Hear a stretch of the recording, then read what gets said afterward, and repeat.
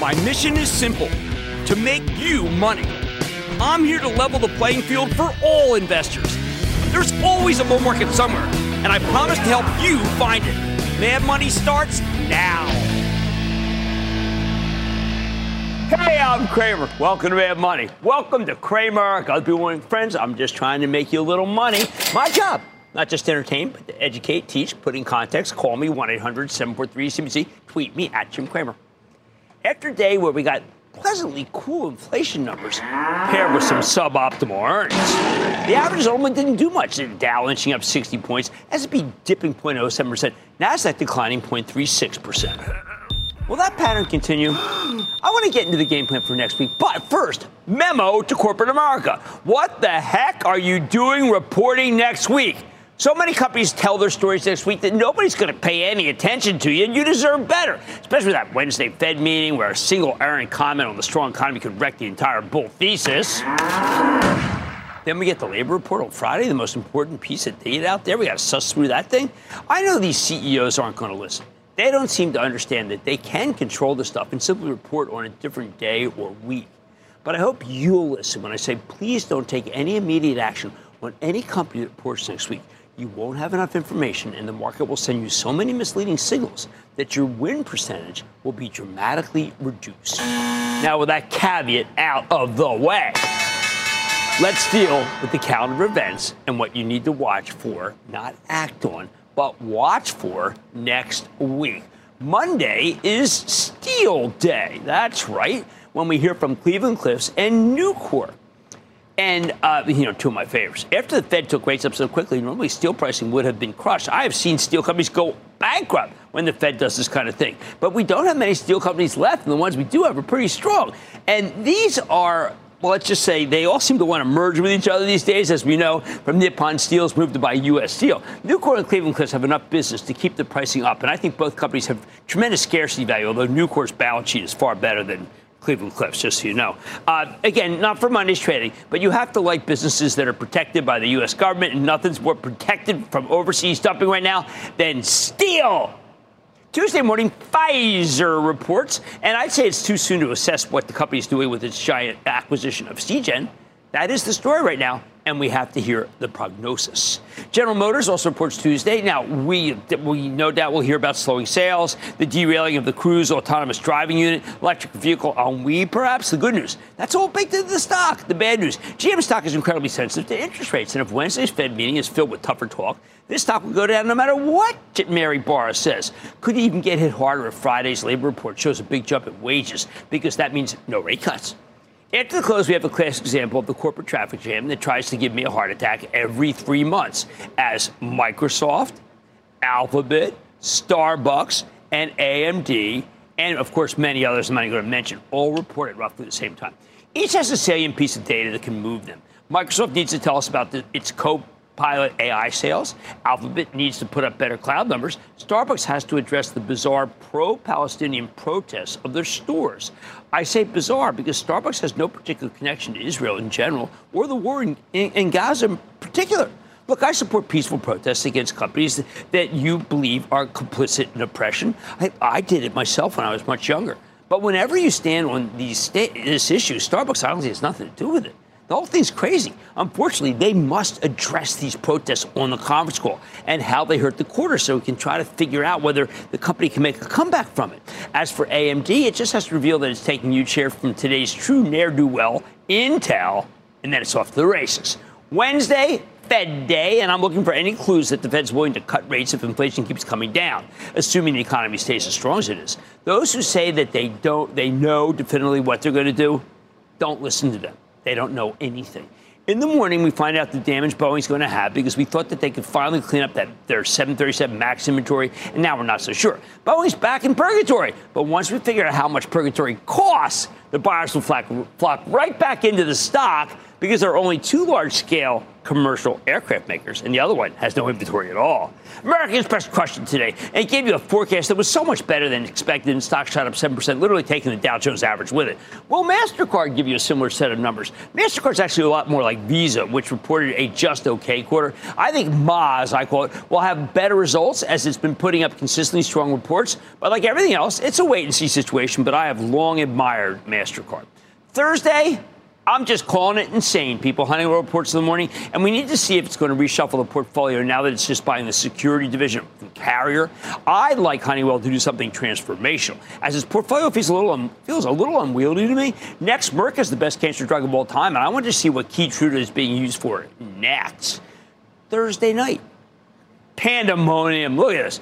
Amazon, Apple, and Meta platforms all report at the same time. Again, the key metric. We want to know how much Amazon made on advertising. That's the third leg. We've got the retail, we've got Prime, and we have unbelievable Amazon Web Services, but it's the advertising I'm focused on. Apple's about iPhone guidance for next quarter. We don't even care so much about this quarter.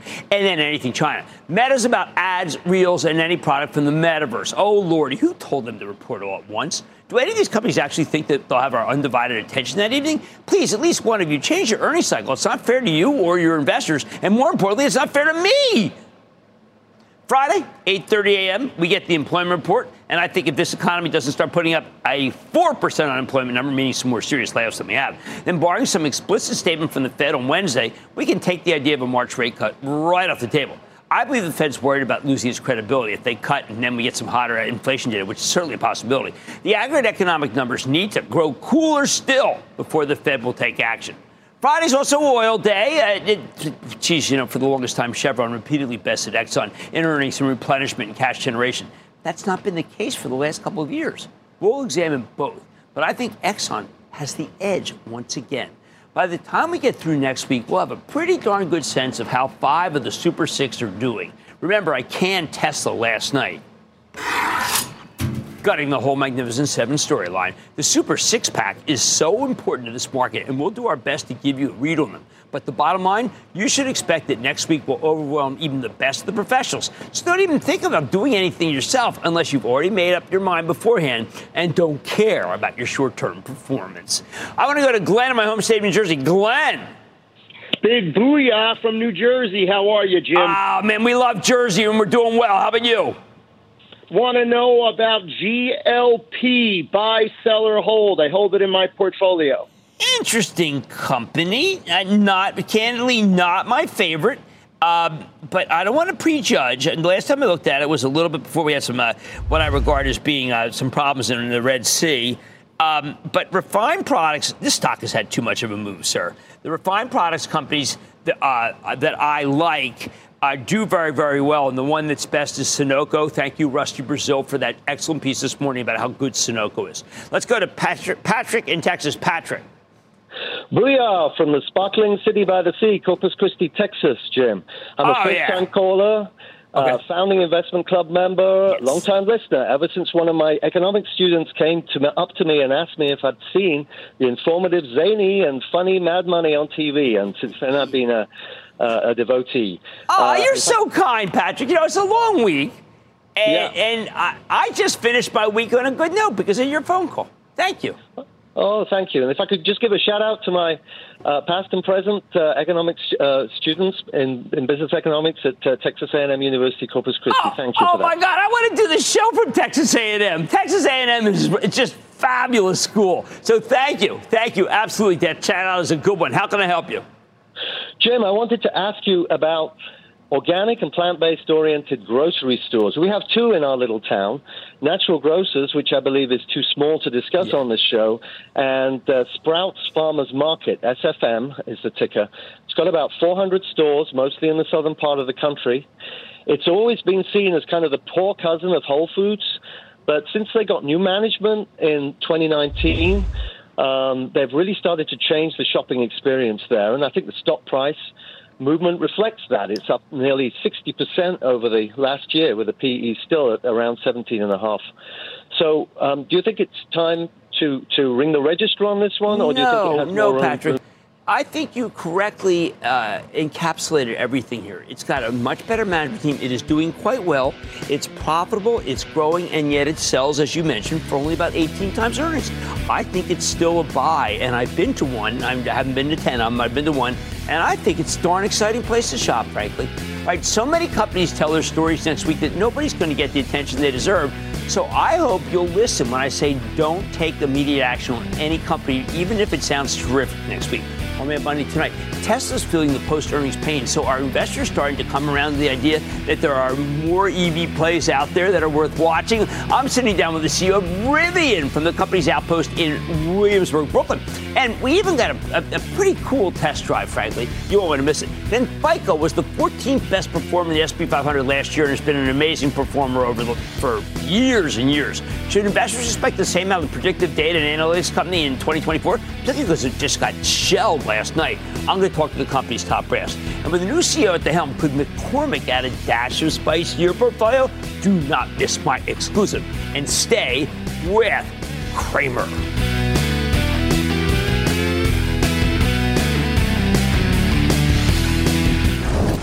Don't miss a second of Mad Money. Follow @Jim Cramer on X. Have a question? Tweet Cramer. #MadMentions. Send Jim an email to madmoney@cnbc.com or give us a call at 1-800-743-CNBC. Miss something? Head to madmoney.cnbc.com.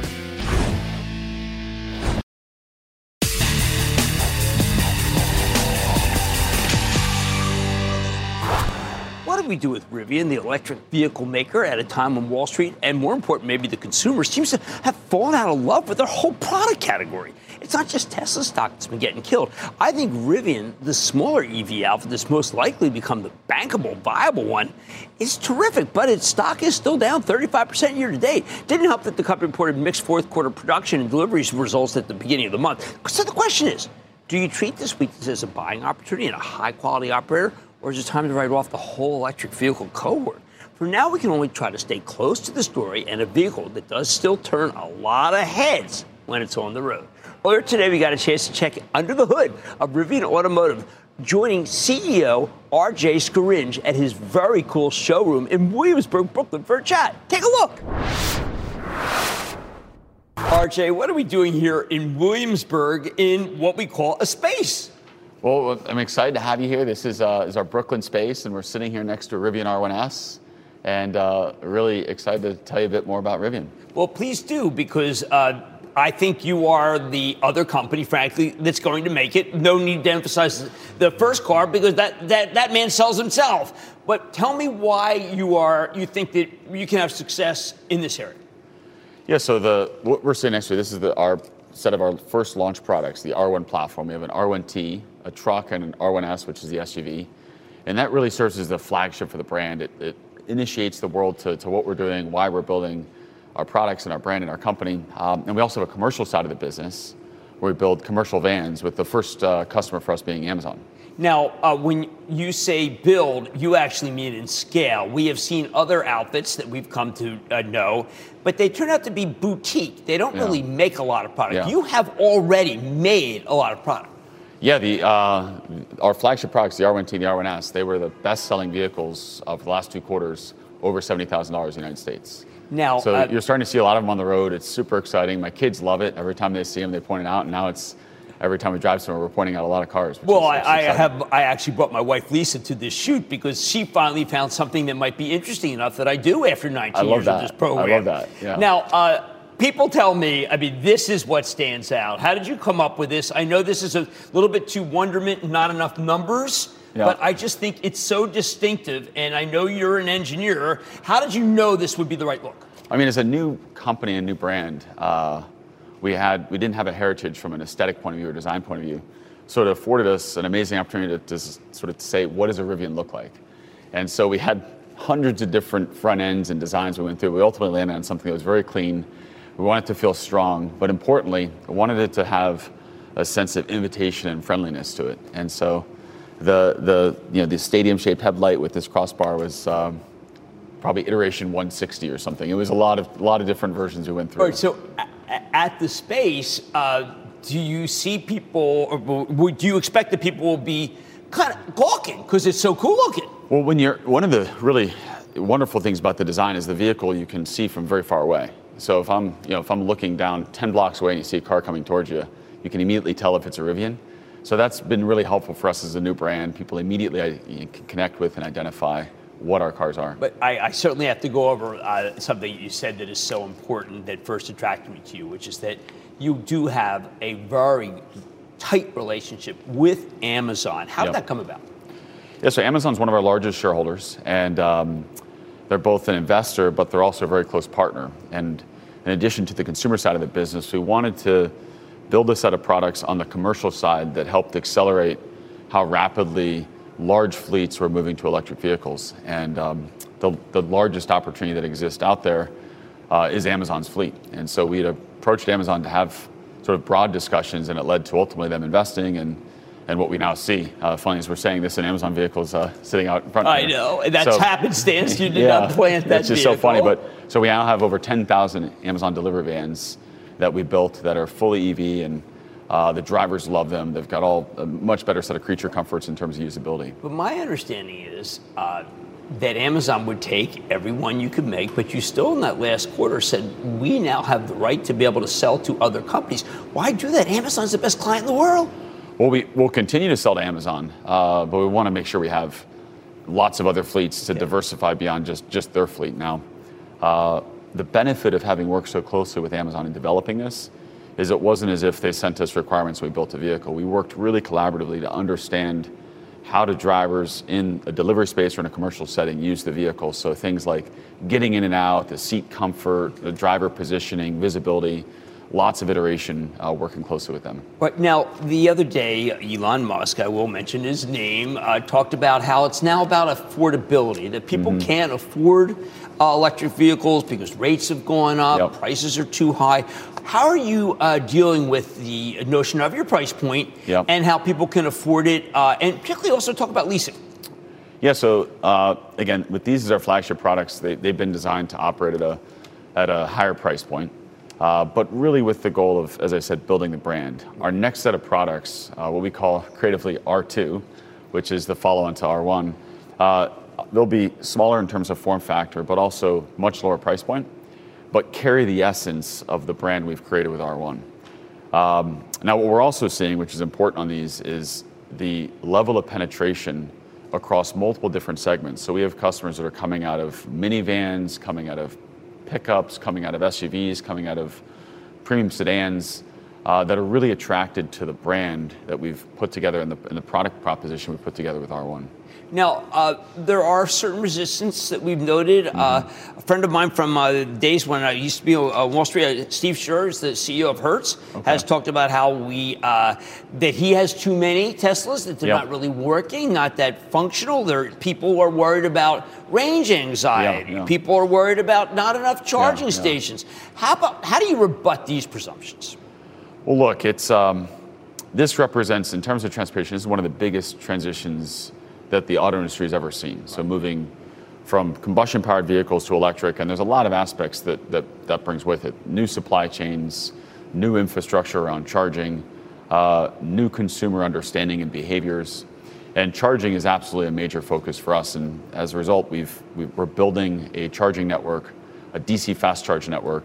Fast charge being how long for something like this? So you can charge something like this, 25 minutes, you can do like an 80% fill up. Okay. But we've also partnered with Tesla to access their network. Right. But we think this is a really key enabler over the next few years to continue investing in charging infrastructure so that customers have peace of mind to be able to drive from, let's say, New York to a DC. Okay, now we know you're in a period where you can't necessarily talk about numbers other than the numbers that have already been described, but there are some who feel that initially a big burst of interest now that you've made more cars than you can sell. But I can't determine that to be the case. I get that you pretty much are selling everything you make. Yeah, I mean, there's always speculation around demand versus production. Right. I think for us, we have... because of our commercial vehicle business, there's some idiosyncrasies around the delivery. And an element that I think was lost is the commercial vans. Amazon doesn't take delivery of commercial vans really from the middle of November through the end of the year. because they're so focused on their busiest time of the year. So we end up building up a little bit of inventory during that period, which then we burn down over the course of the first half of the following year. Where are you in terms of the tax credits? With the next iteration, that would be the nirvana for tax credit. Oh, for sure. I mean, so the R2 program has been designed entirely around achieving the $7,500 tax credit associated with vehicle purchase. These vehicles still qualify for half of that for tax credits, and then our leased vehicles qualify for all of it. So when you lease a Rivian, and you asked about leasing before, you get access to a full $7,500 credit, which is one of the reasons the lease terms are so attractive on the vehicle. All right, just one more thing. There are people who think it's peaked, that EV's peaked, that there's an EV on we, that there was an initial burst of people who want to do the right thing for the environment. Yeah. That's done and sated. What do you say to those people? Well, I think first we have to really take a step back.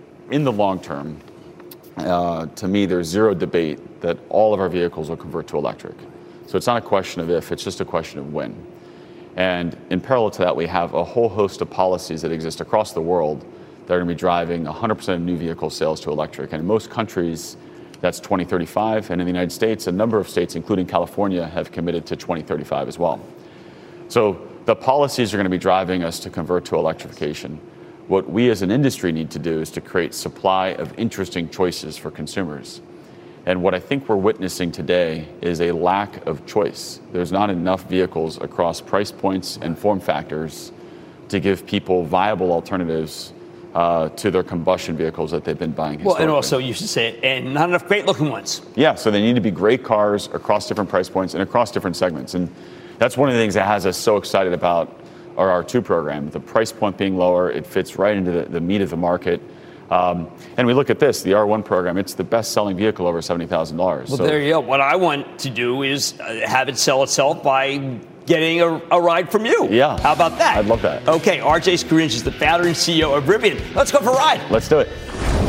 Coming up, want to score more? Cramer sits down with a company that's done better than fair. Next.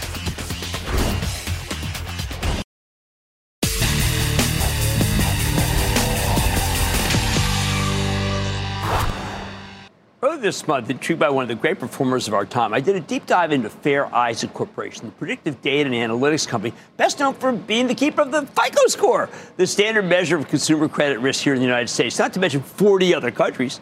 At the time, I told you this is a great company, but recommended waiting for a pullback before you did any buying. Sadly, I was too conservative. Since then, Fair Isaac stock has run up nearly 15% as of last night's close, and while pulled back almost 7% today in response to a legitimately questionable quarter, we're going to get to that, though. The pullback's off of a much higher base. The stock's doubled in a year. Does the quarter change the story? Fair Isaac missed top and bottom line estimates, and while they reiterated their full-year forecast, that was seen as disappointing because the analysts expected better.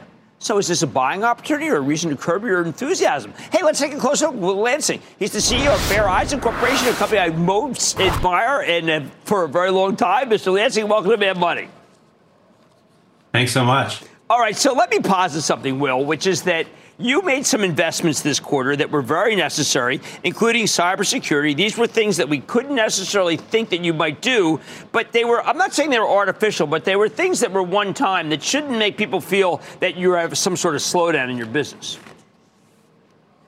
We definitely do not have a slowdown in our business. And yes, we're investing heavily, and we'll continue to invest heavily in our business. But I don't think there's any cause for concern. I think it's right in the plan. Okay, good. We also feel that you're not getting enough credit for what we think is a rather dramatic expansion into software, in part because everyone says, oh, it's FICO, it's terrific, but the money you're putting in software, to me, makes it so that your PE multiple deserves to even be higher than it is. Yeah, well, I certainly agree with you. We don't get that much recognition for our software yet. We're well known for our scores. Almost everyone's heard of us for our scores. We're the cornerstone of the credit risk ecosystem. But on the software side, those who know in the financial services industry, they know us. And we have made very big investments in becoming kind of next generation CRM. And as banks today move to, they're all involved in digital transformation. They're all really focused on how do they have these quality interactions with their consumers. Our software is the most natural way for them to do it. And so the investments we've been making are really paying off. Our software business is growing right now over 40% year over year, has been for 4 years. So is that a land and expand situation you're in, and you show them, hey, listen, I know you love our stuff. Let me show you what else we've got in the suite? That is exactly it. It's totally land and expand. I mean, if you think about it, take a step back. We have our scores business, and it's a very efficient, low-cost way to make a credit decision about a consumer. And that we've dominated that space for 35 years. Software lets us bring in additional data. Software lets us apply analytics to a wide range of data. And although you have diminishing returns after the credit file, you still have some caloric content. You still have some kind of predictive value in these incremental bits of data. Our software captures all that, and then we apply fancy analytics and make an even higher quality decision. Okay, that's important, because we've had fintechs come on our own show. Actually, one company came on our show and said that you're obsolete. Actually used that word. Okay, said obsolete because they're using AI-powered lending decisions that are much more accurate than what you get from FICO. I ought to give you a chance to just say, listen, that person was misguided in making that charge. Well, I would say that person was misguided in making that charge. As a matter of fact, that person is a big user of FICO scores. So here's the thing.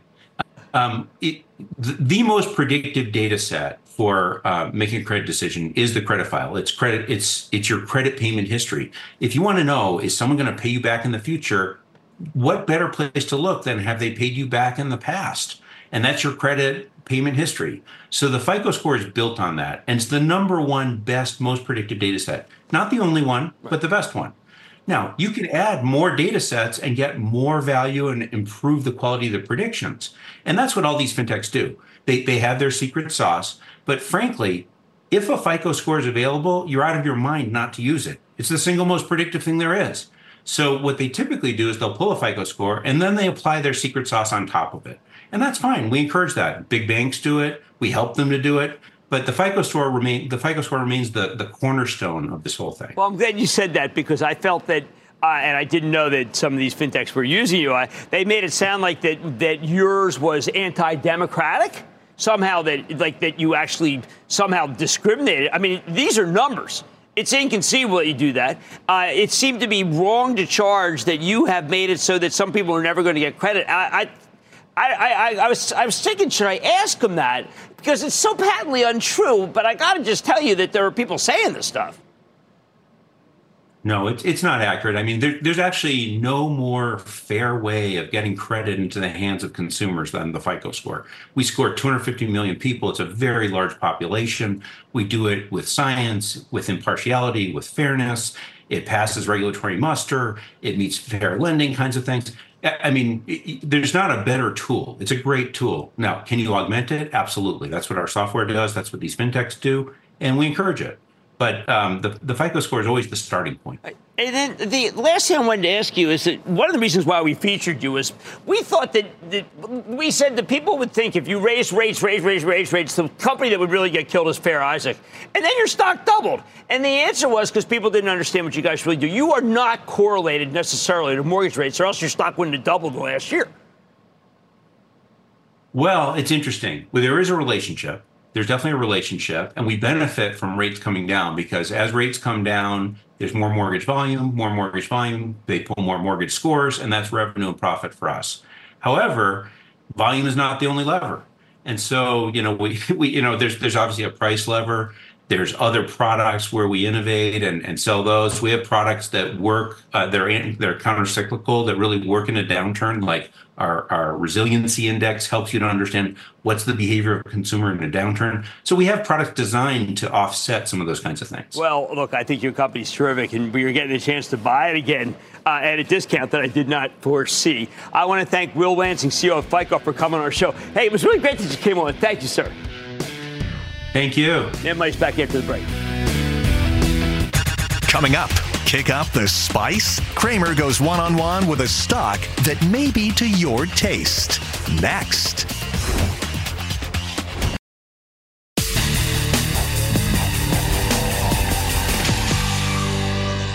All Are things finally turning at McCormick, the big maker of spices, sauces, and seasonings? Been struggling for a couple of years. They had to raise prices to offset some of these higher costs, something that eventually drove some consumers away. Now, I bring this up because when McCormick reported yesterday, they delivered what even they, I think, would say is a mixed set of numbers. Softer than expected sales paired with a modest earnings beat, and the full-year forecast was a tad light.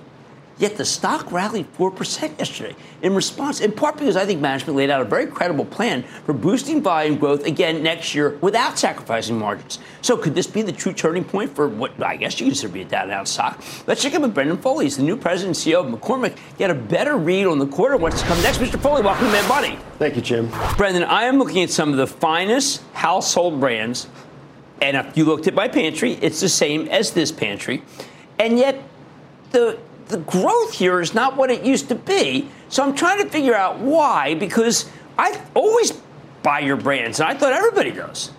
Well, thanks for having me, Jim.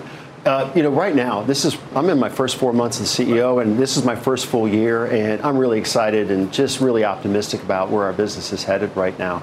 As we look at 2024, it's a year of investment for us as we think about it. And what we're focused on, kind of really addressing some of the things you just said, it's really driving the business with a lot more volume growth. And it's going to be a lot of big investments in advertising, really taking that up. We're even taking a look at price points and really thinking about price gap management a little bit more. But it's also even more innovation than we launched last year. So this is going to be an exciting year for us as we look at, but we're also entering the year with some realistic expectations about where the consumer is. And that's influencing a little bit of how we think about things right now. Overall. But you were talking about plus or minus 1% growth. This is one of the greatest growth companies of all time.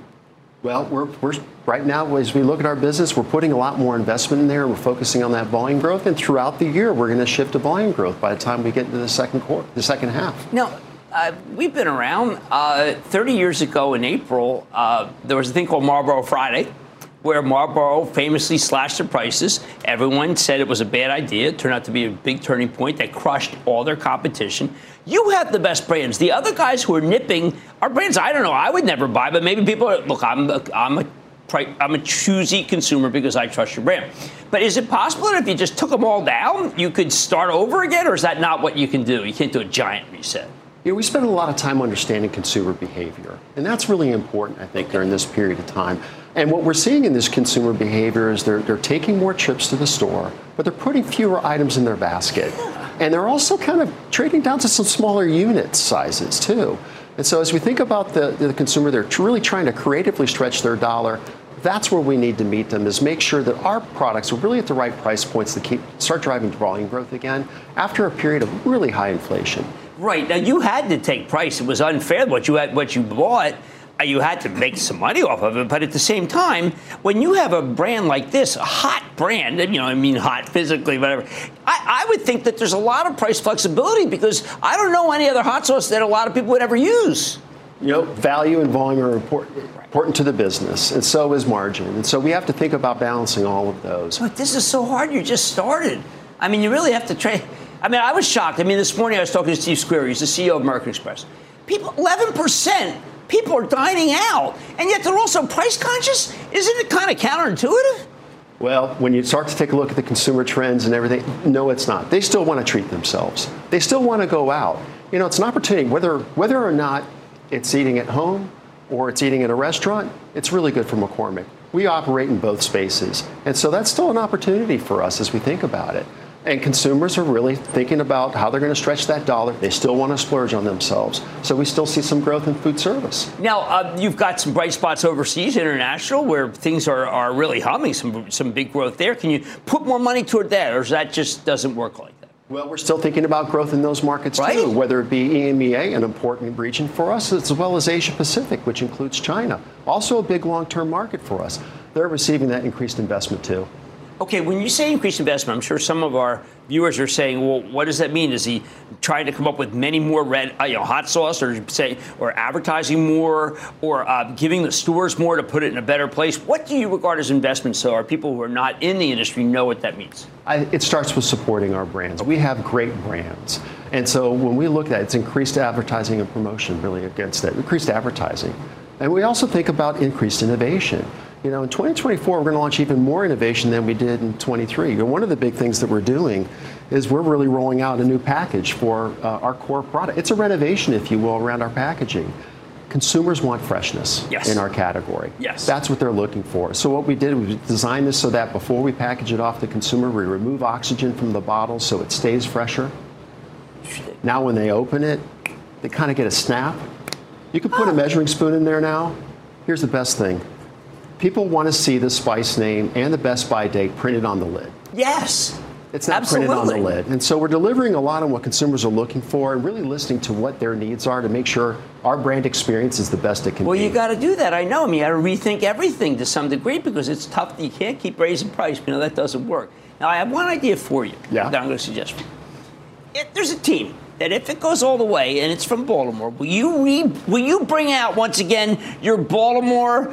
Absolutely. You put a Raven can, but how about if it's San Francisco? We're already talking. Well, you know, we love all football teams, but we certainly love Baltimore and the Ravens. And so, yes, that's going to make its way on our package. Oh, that, you know, I bought 20 of them. I thought it was the coolest thing. And one of them was always on my table at our old site. And I hope that you do it again. You send me some because I love this more than anything on the table. But those of us who know brands know that your brand is going. You'll figure out a way to make this thing because the stock wouldn't have gone up yesterday unless everyone knows that you got a handle on it. It's ready to roll. I believe that. That's Brendan Foley's president and CEO of McCormick. Thanks for coming on. Mad Money's back after the break. Thank you, Jim. Coming up, pop open those umbrellas and tee up your toughest questions. Cramer takes on all comers in the lightning round. Next.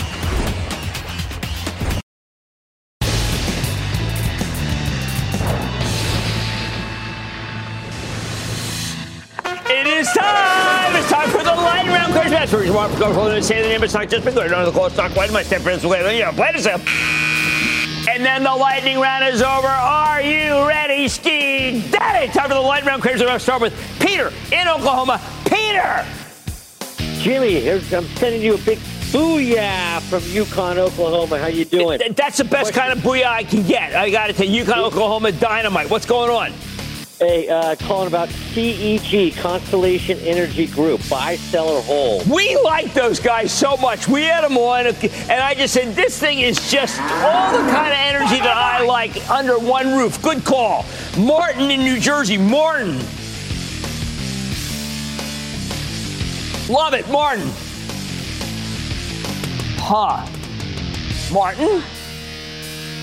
No, you know what? Why don't we go to Peru? Peru in California. Hey, what's happening, Jim? How are you? I'm good. How are you? Booyah. Perfect.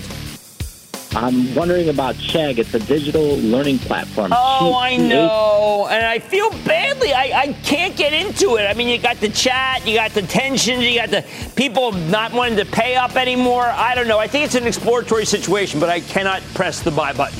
Hey, you know what? Let's go to Peter in Illinois. Peter. Hey, Jim. Thanks a lot. Happy Friday. Indeed. I've been watching you since Kudlow and Cramer days. Oh, my. I mean, geez, that dates me. What's happening?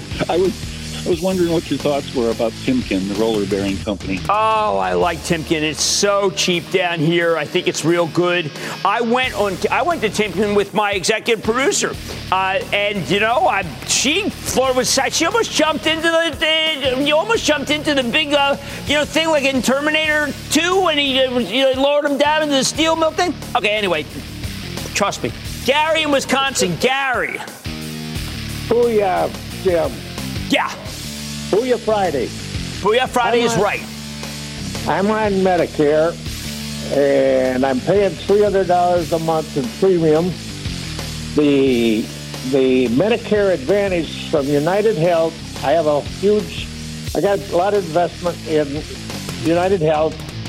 The United Health premium is $18, and I get health care, vision, hearing, dental, get to go to the gym and over-the-counter drugs and all that stuff. Right. Now,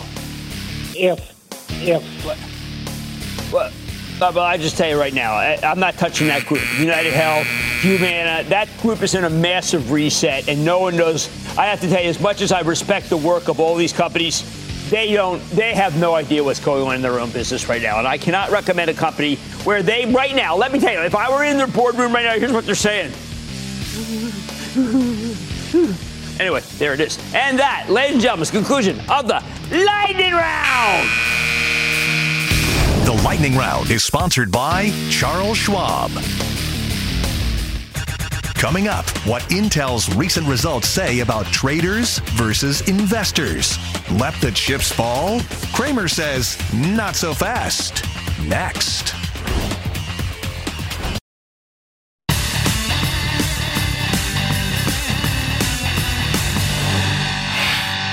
Every earnings season, there's a constant battle between headline readers and investors with institutional knowledge. And far more often than not, institutional knowledge is what wins the day. Take the pin action from Intel. Last night, Intel reported a decent quarter, but gave a miserable forecast. With dramatically lower gross margins. Instantly, we saw this huge burst of selling in the semiconductor stocks, all of them, with Intel leading the way, only down 12%. But there was plenty of weakness in Intel's main competitor, AMD, too. Why not? The headlines made it sound like there's a broad semiconductor weakness, so all the chip stocks should get hurt. But you see, if you have any institutional memory, you'd know that Intel's in a total dogfight with AMD over large customers. Of course, Intel isn't going to tell any journalists or analysts, for that matter, that AMD's eating their lunch, which is why their margin forecast was so dismal. I think that's the reality, though, which is why you had to buy AMD into that initial bout of weakness, as the stock spent the rest of the day rebounding from its lows, and I think it's going to continue to do so. Or how about American Express? Okay, it gave you a huge full-year forecast beat. I mean, it was amazing, spectacular, much better than expected.